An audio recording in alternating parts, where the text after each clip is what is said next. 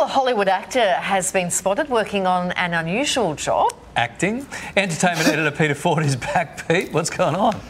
It's an odd story, and I'm not sure I've got all the answers, but it's been bubbling away for a few days. There's Armie Hammer is an actor. He's done loads of movies, and of course he then became embroiled in a lot of scandal that played out largely on social media.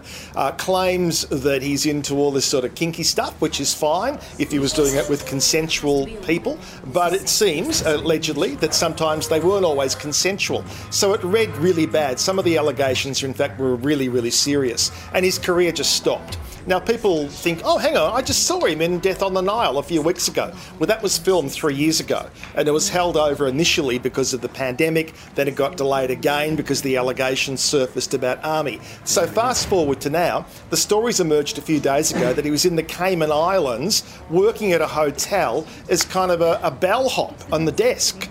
And this was denied. They said he is not working as a concierge at the hotel in the Cayman Islands. No, so they're very specific. He's running Larry's bank accounts.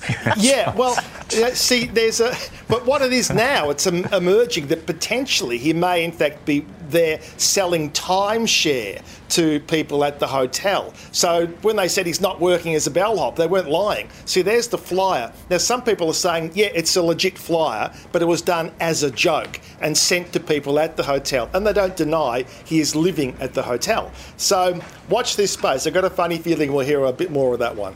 Ooh, okay, weird.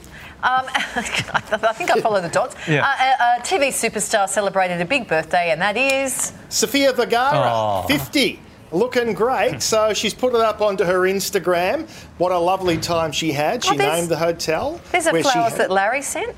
These are the ones that Larry sent. And there's the cake I was going to jump out of. Carry on. Now, have a look at that. Double trouble, right? That's her niece, Claudia. How much alike do they look? Oh, yeah. And remarkable. And how good does Sofia Vergara look for 50? So we think she's terrific. Happy birthday. Yeah, it's just sending her all of our love and best wishes. Thank you, Pete. See you tomorrow.